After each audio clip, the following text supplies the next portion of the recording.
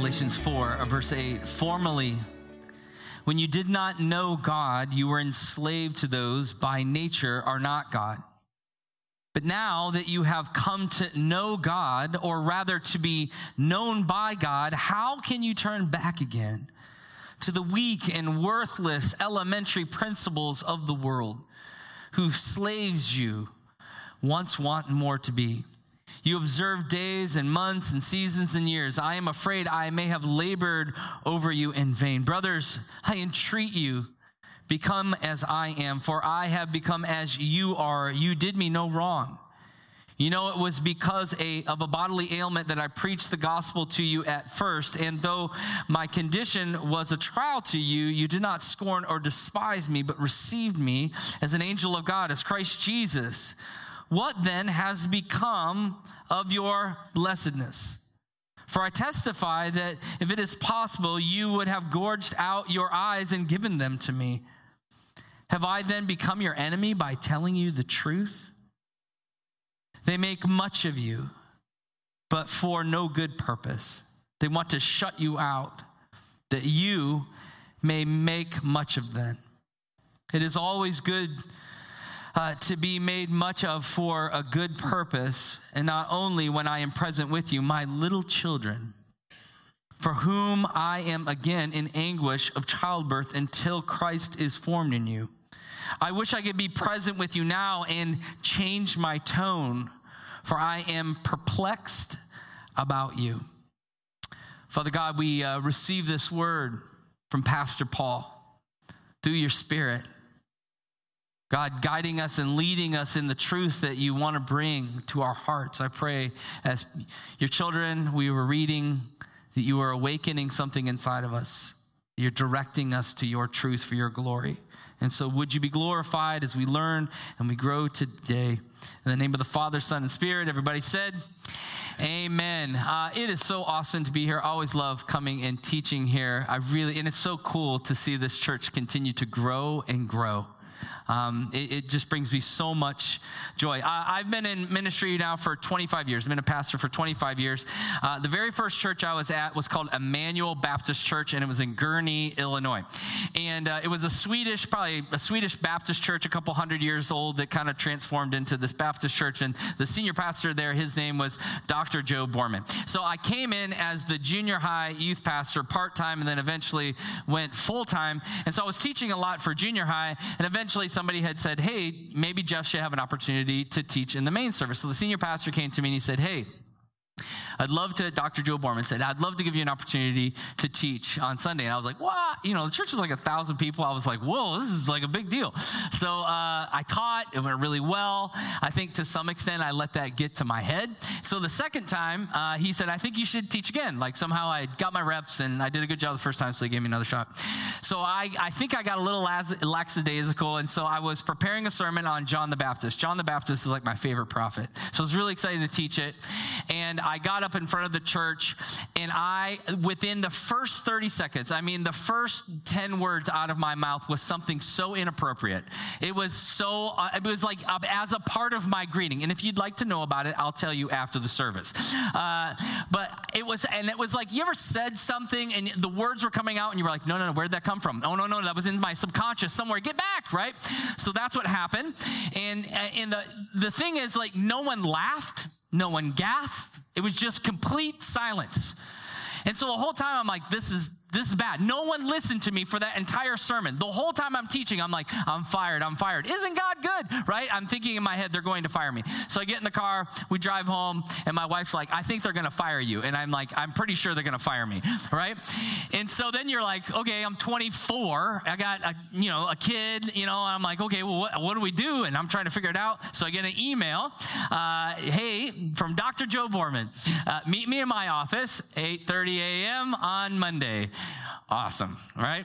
So I go into his office, and I'm like the prodigal son. I've already got the preloaded, like, I've sinned against heaven and against the earth. I'm not worthy to be at this church, And so I sit down, and he looks at me and goes, well, that was pretty stupid. And I was like, yes, sir. That was very stupid. And I was waiting for him to go, and that's why we're going to have to let you go. But instead he did this. He said, Yeah, I've done some stupid stuff too. And he spent the next 30 minutes telling me some of the stupid stuff he's done as a pastor, some of the stupid things he said. And it was so merciful. And he said to me, don't ever forget the responsibility of standing in front of a bunch of people and teaching God's word. Because nobody heard what the Lord wanted for them that day because you distracted them. And I think that's what Paul's been doing all throughout the book of Galatians. He's come to them. He shared with them the good news. They've received the good news. And now they're returning back, going back to these things that have enslaved them, this false gospel.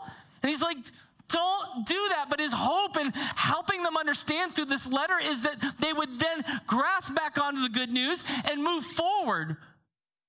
The good news is at stake, not only in their own lives, but as a gospel presentation to the culture that God had called them to do. And 2,000 years later, this same thing is true.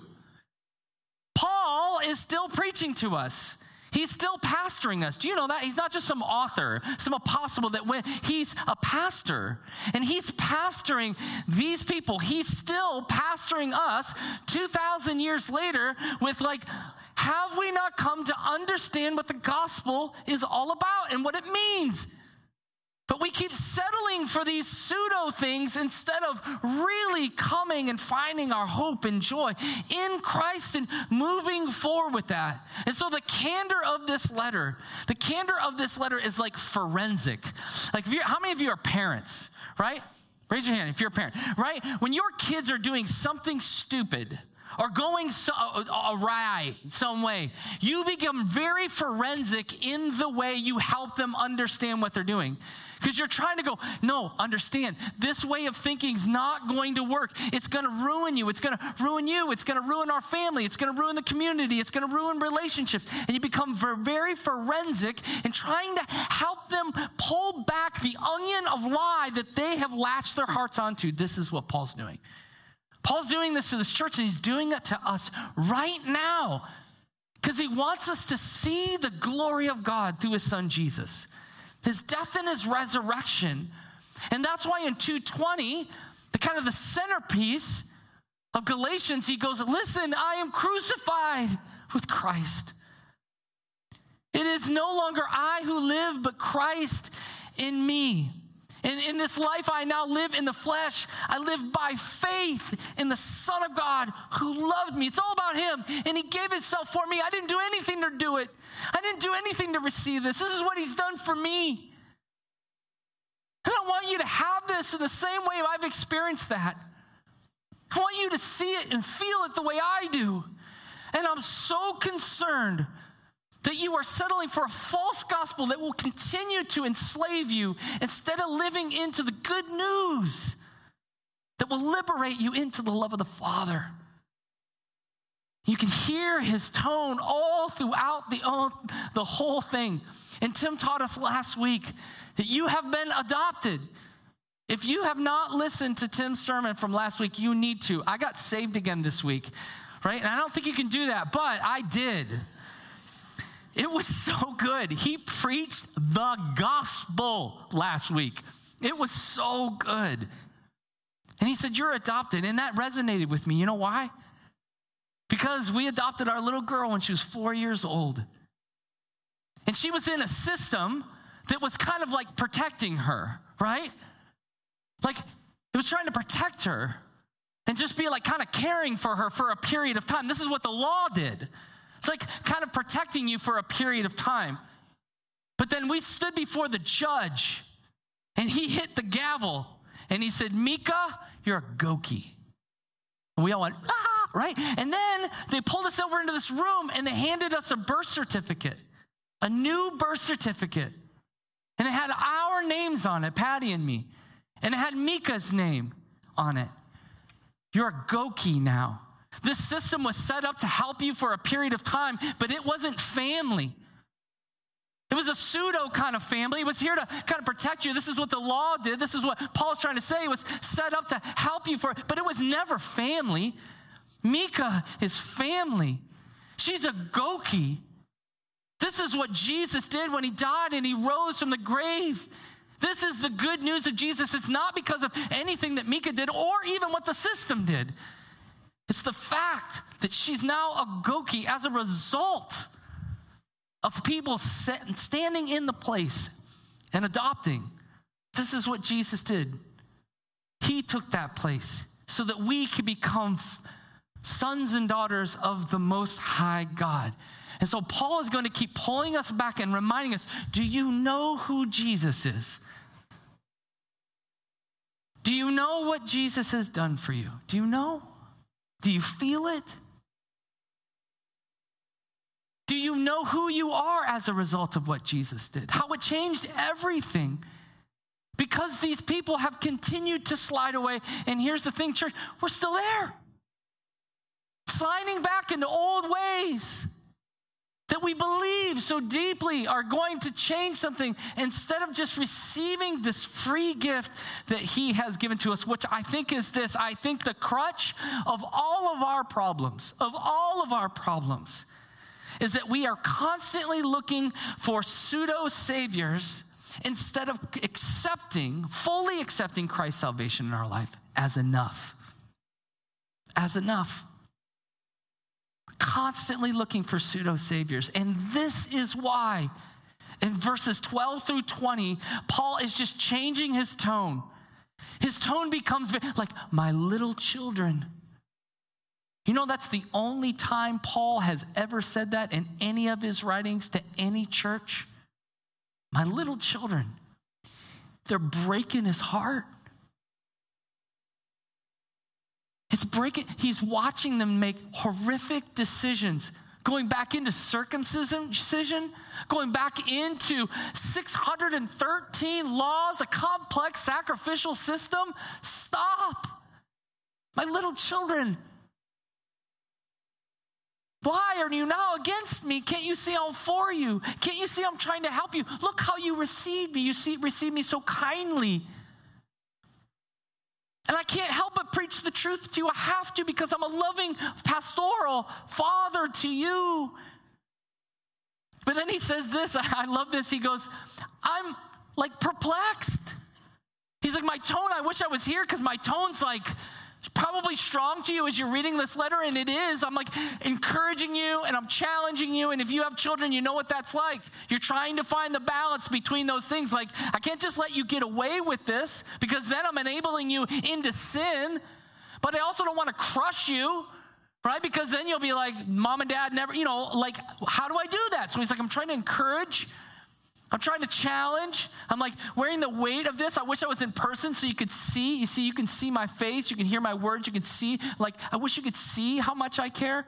But he's like, at the end of the day, like, I'm just perplexed. How many of you who have kids have just been perplexed by some of the decisions your children have made?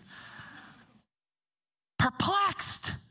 When my son Cooper was 6 years old, his job was to pick up dog poop.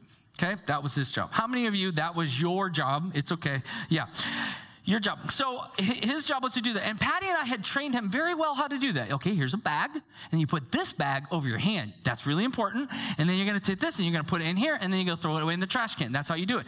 One day, I hear my wife screaming at the top of her lungs. Ah! I come downstairs, and our dude is outside barehanding this stuff and throwing it in a bag. And then she literally goes, stop it, Cooper, because now he's picking it up and throwing it against the wall. Perplexed. Who taught? You can't be one of us. You can't be one of us. We're crazy. We're not poop on the wall crazy, right? Like, we're not that crazy, right? Perplexed. I never taught you that. I never showed you to do. I showed you very specifically what to do. And he went, this looks cool. Right? And just having the time of his life. Perplexed. This is Paul going, I'm so perplexed. I came to you. I preached the word of God to you. I told you truth. And what? What? It's just robbing your life. Listen. When you take on legalism as life, it will crush you. Some of you are here this morning because of a legalistic urge that says, if I miss Sunday, then God will be angry with me. How's that working for you? Some of you have steeped in just like what's happening here, and Paul's like, stop. Some of you have really made some significant, horrible decisions in your life, and you have been trying to make up for them your whole life, and it's crushing your soul. Paul's like, stop. That was paid on the cross of Jesus Christ. His grace is sufficient. His mercies are new every morning. And this is where the church goes, great is your faithfulness. But for you to continue to live, it's just crushing you. It's not liberating you. You're not finding hope in him. And what is happening with this church is that they're settling for legalism instead of the liberation that he wants to give to them through the gospel, the good news of Jesus Christ. That it's not by anything that they have done. It is a free gift from God. And that we are to have faith in that movement. So Paul is coming to them going, stop living this way. In verses 9b, he says this, how can you turn back again to the weak and the worthless elementary principles of this world, whose slaves you want to be once more? Why would you do that? And what he's doing here, and you can do this all throughout the book of Galatians, is you can take the Exodus narrative and you can put it right up. All of Paul's language is Exodus language because Israel was captured and lived in Egyptian captivity. God calls Moses to go set my people free. Let my people go, he says in front of Pharaoh. And then you know the story. It's through the propitiation of the lamb above the doorframe. Finally, the people of God are set free. Pharaoh lets them go and then pursues after them. God splits the Red Sea in half, crushes the army of Israel.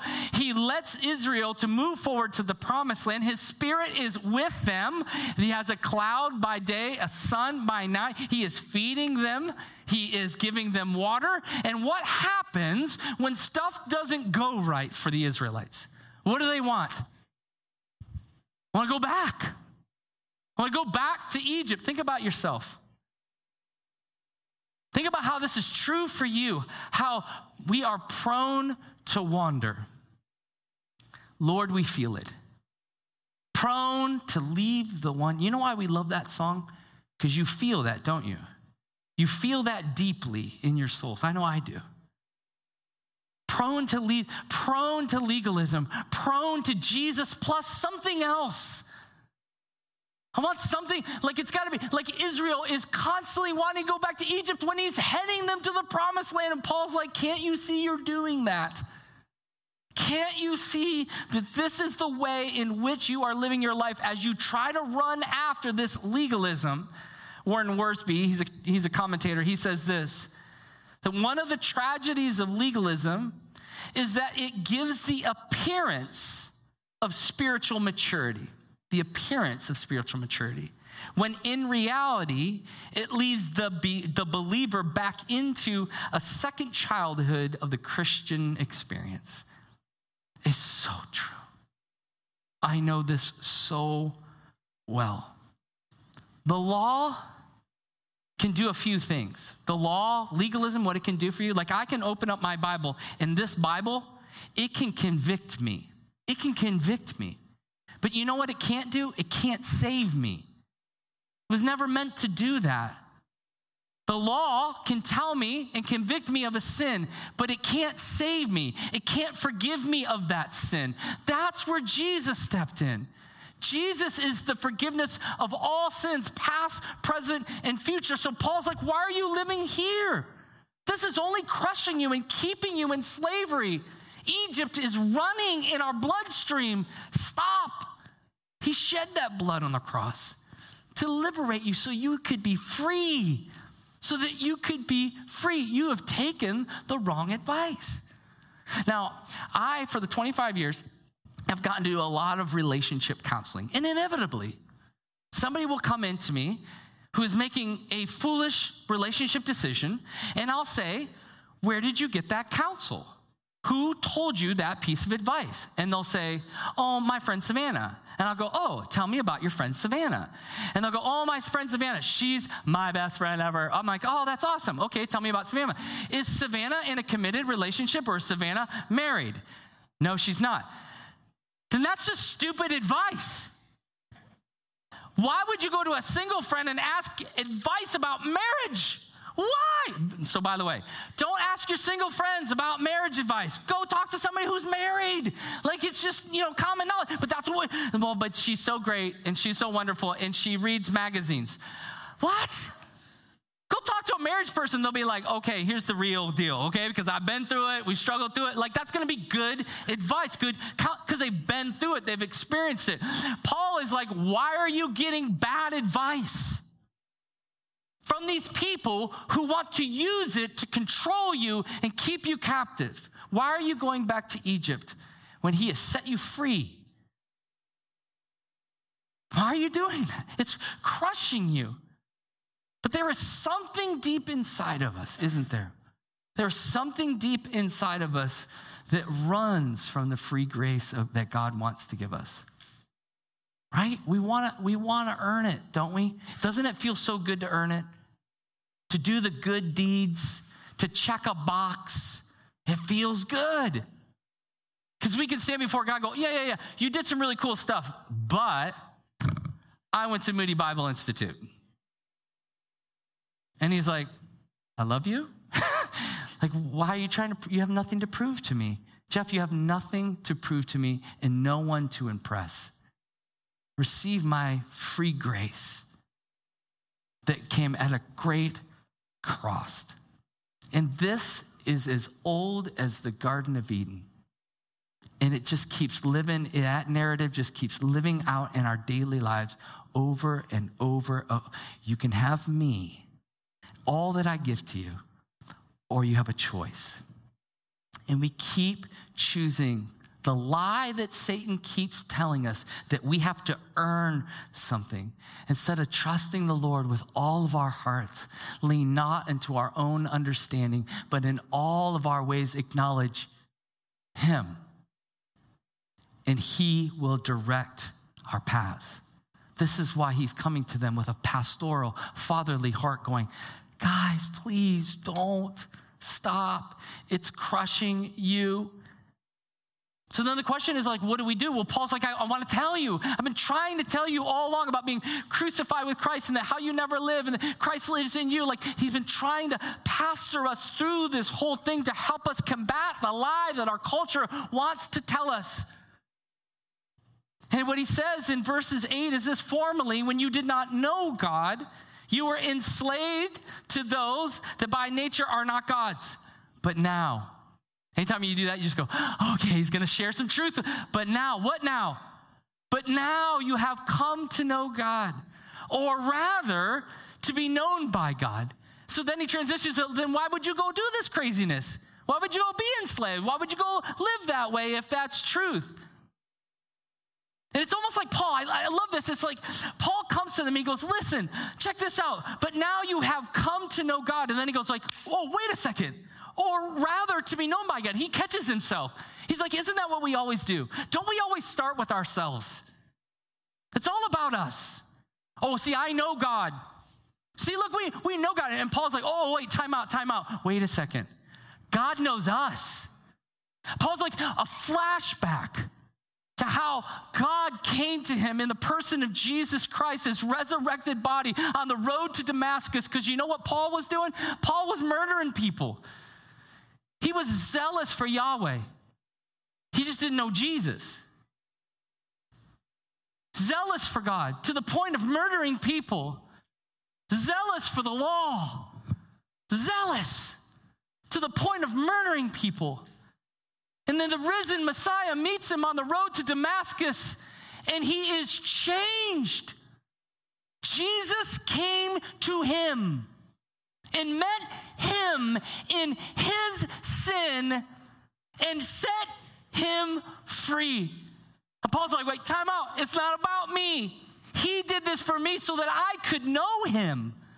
But he came to me. I spoke at I got asked to speak at mental health conference last weekend. And I did this panel with 3 really smart and wise people.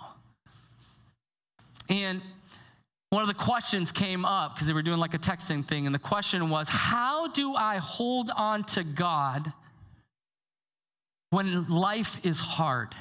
How do I hold on to God when life is hard? And this older lady, this sage of a woman, said, I'll take that one.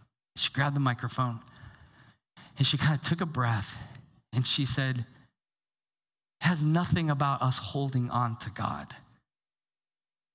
I have come to understand the biggest problem in my life is I haven't realized he's been holding on to me.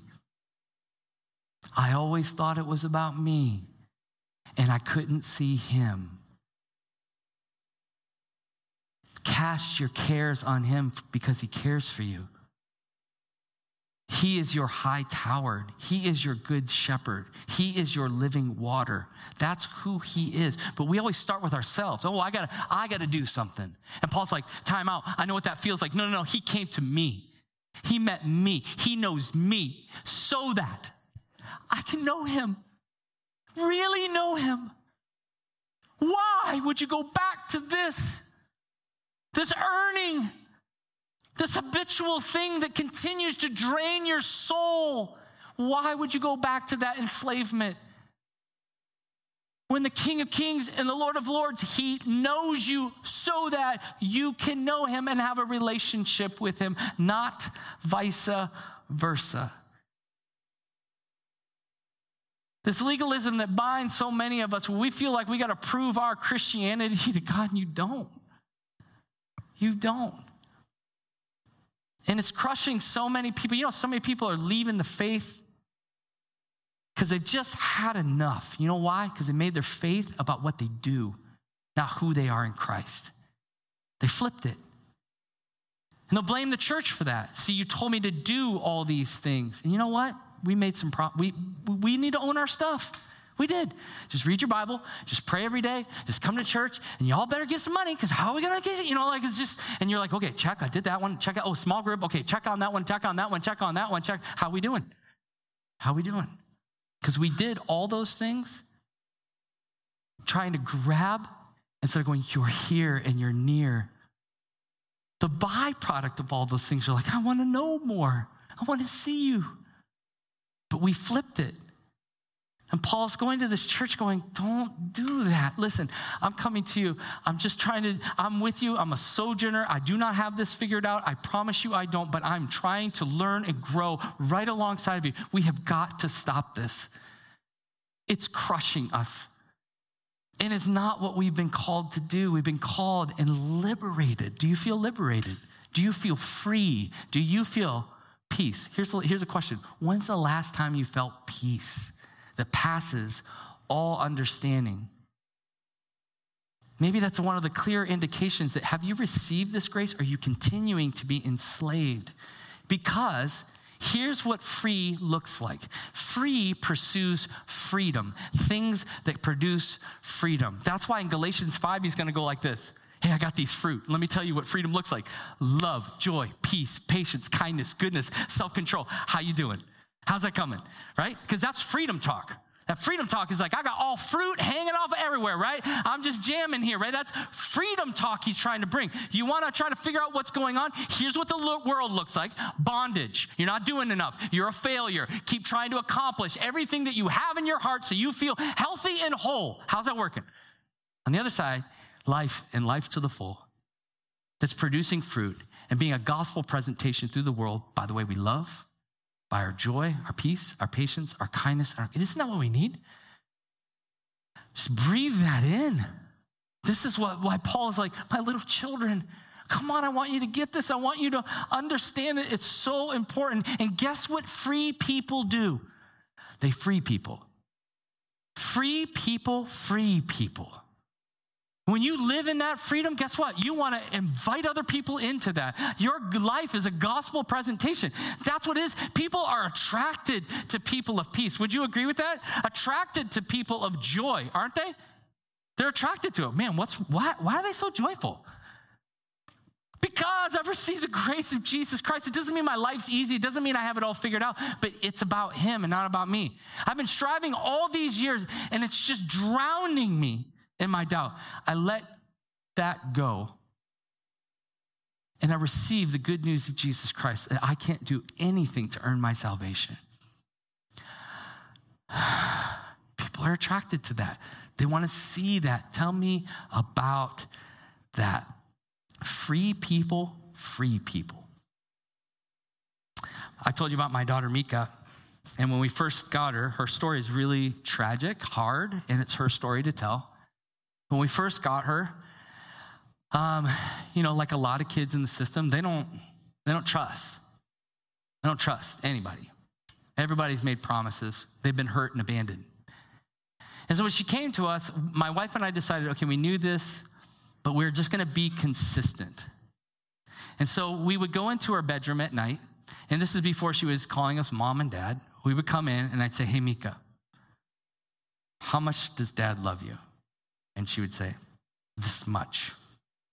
And I'd say, no, dad loves you this much. And I would try to make it silly. She was 4 years old. I would, like this, and then she'd giggle, and she'd like, no, this much. I was like, no, it's this much.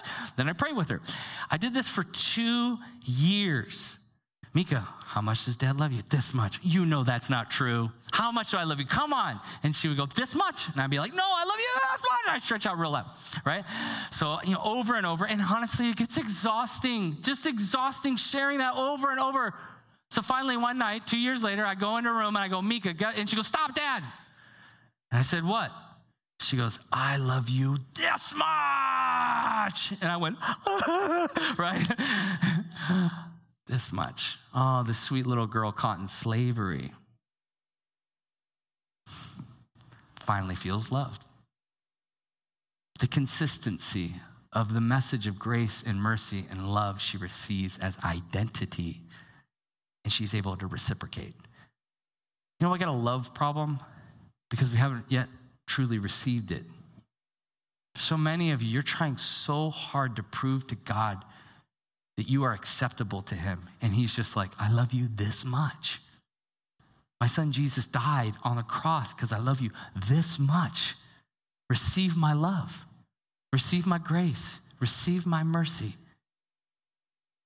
This is bondage and death. Paul is like, I know what this feels like.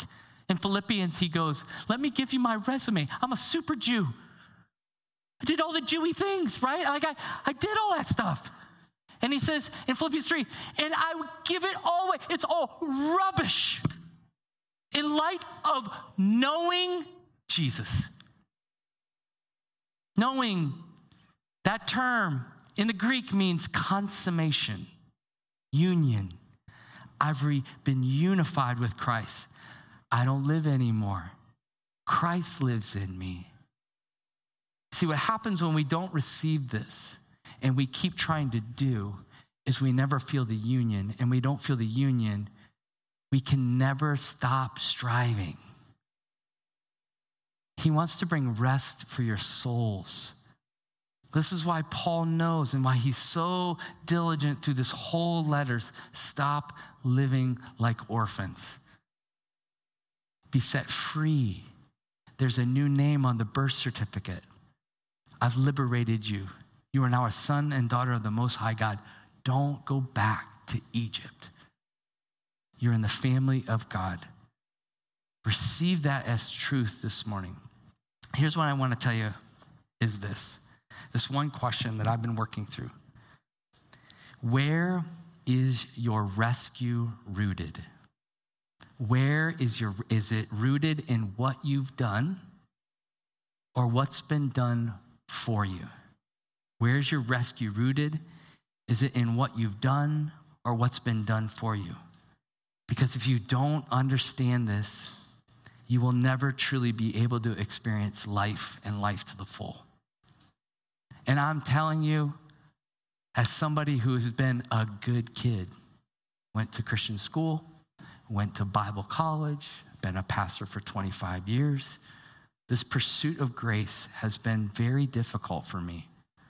In some ways, I feel like I'm supposed to teach this passage. because I have to, again, constantly remind myself, it's not because of anything I've done. It's a free gift from God. Some of you have the opposite problem. You can't let go of all the things that you've done to hurt yourself, to hurt other people, and you're in bondage to that, and you've been trying to make up for a long time. Maybe that's why you're in church. Both of us are in bondage. And meanwhile, Jesus is like, I love you this much. To the prodigal son and to the older son, at the end of the day, we all have to go, Abba, Father, I want to come home. And that's what he's inviting you into. I pray for you as you take these words from the word of God and you take them into your heart and your soul. And it really matters for you, but it makes a huge impact for the rest of the world out there that's looking for this love and this grace and this mercy, a people who believe that what we say is truth. And it's impacted our lives, and it's going to impact our culture and our community. Amen? Let me pray.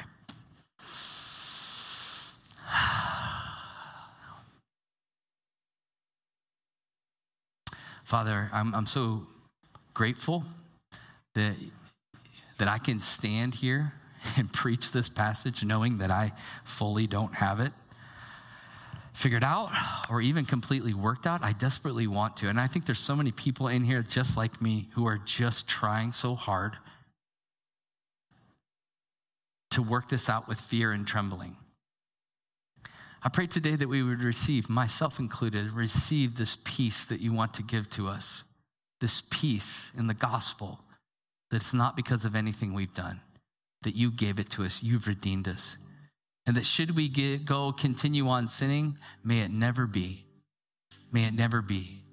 And may we produce the fruit that you've invited us to do. May it be the byproduct of a heart and a soul committed to following after and falling in love with you, Jesus.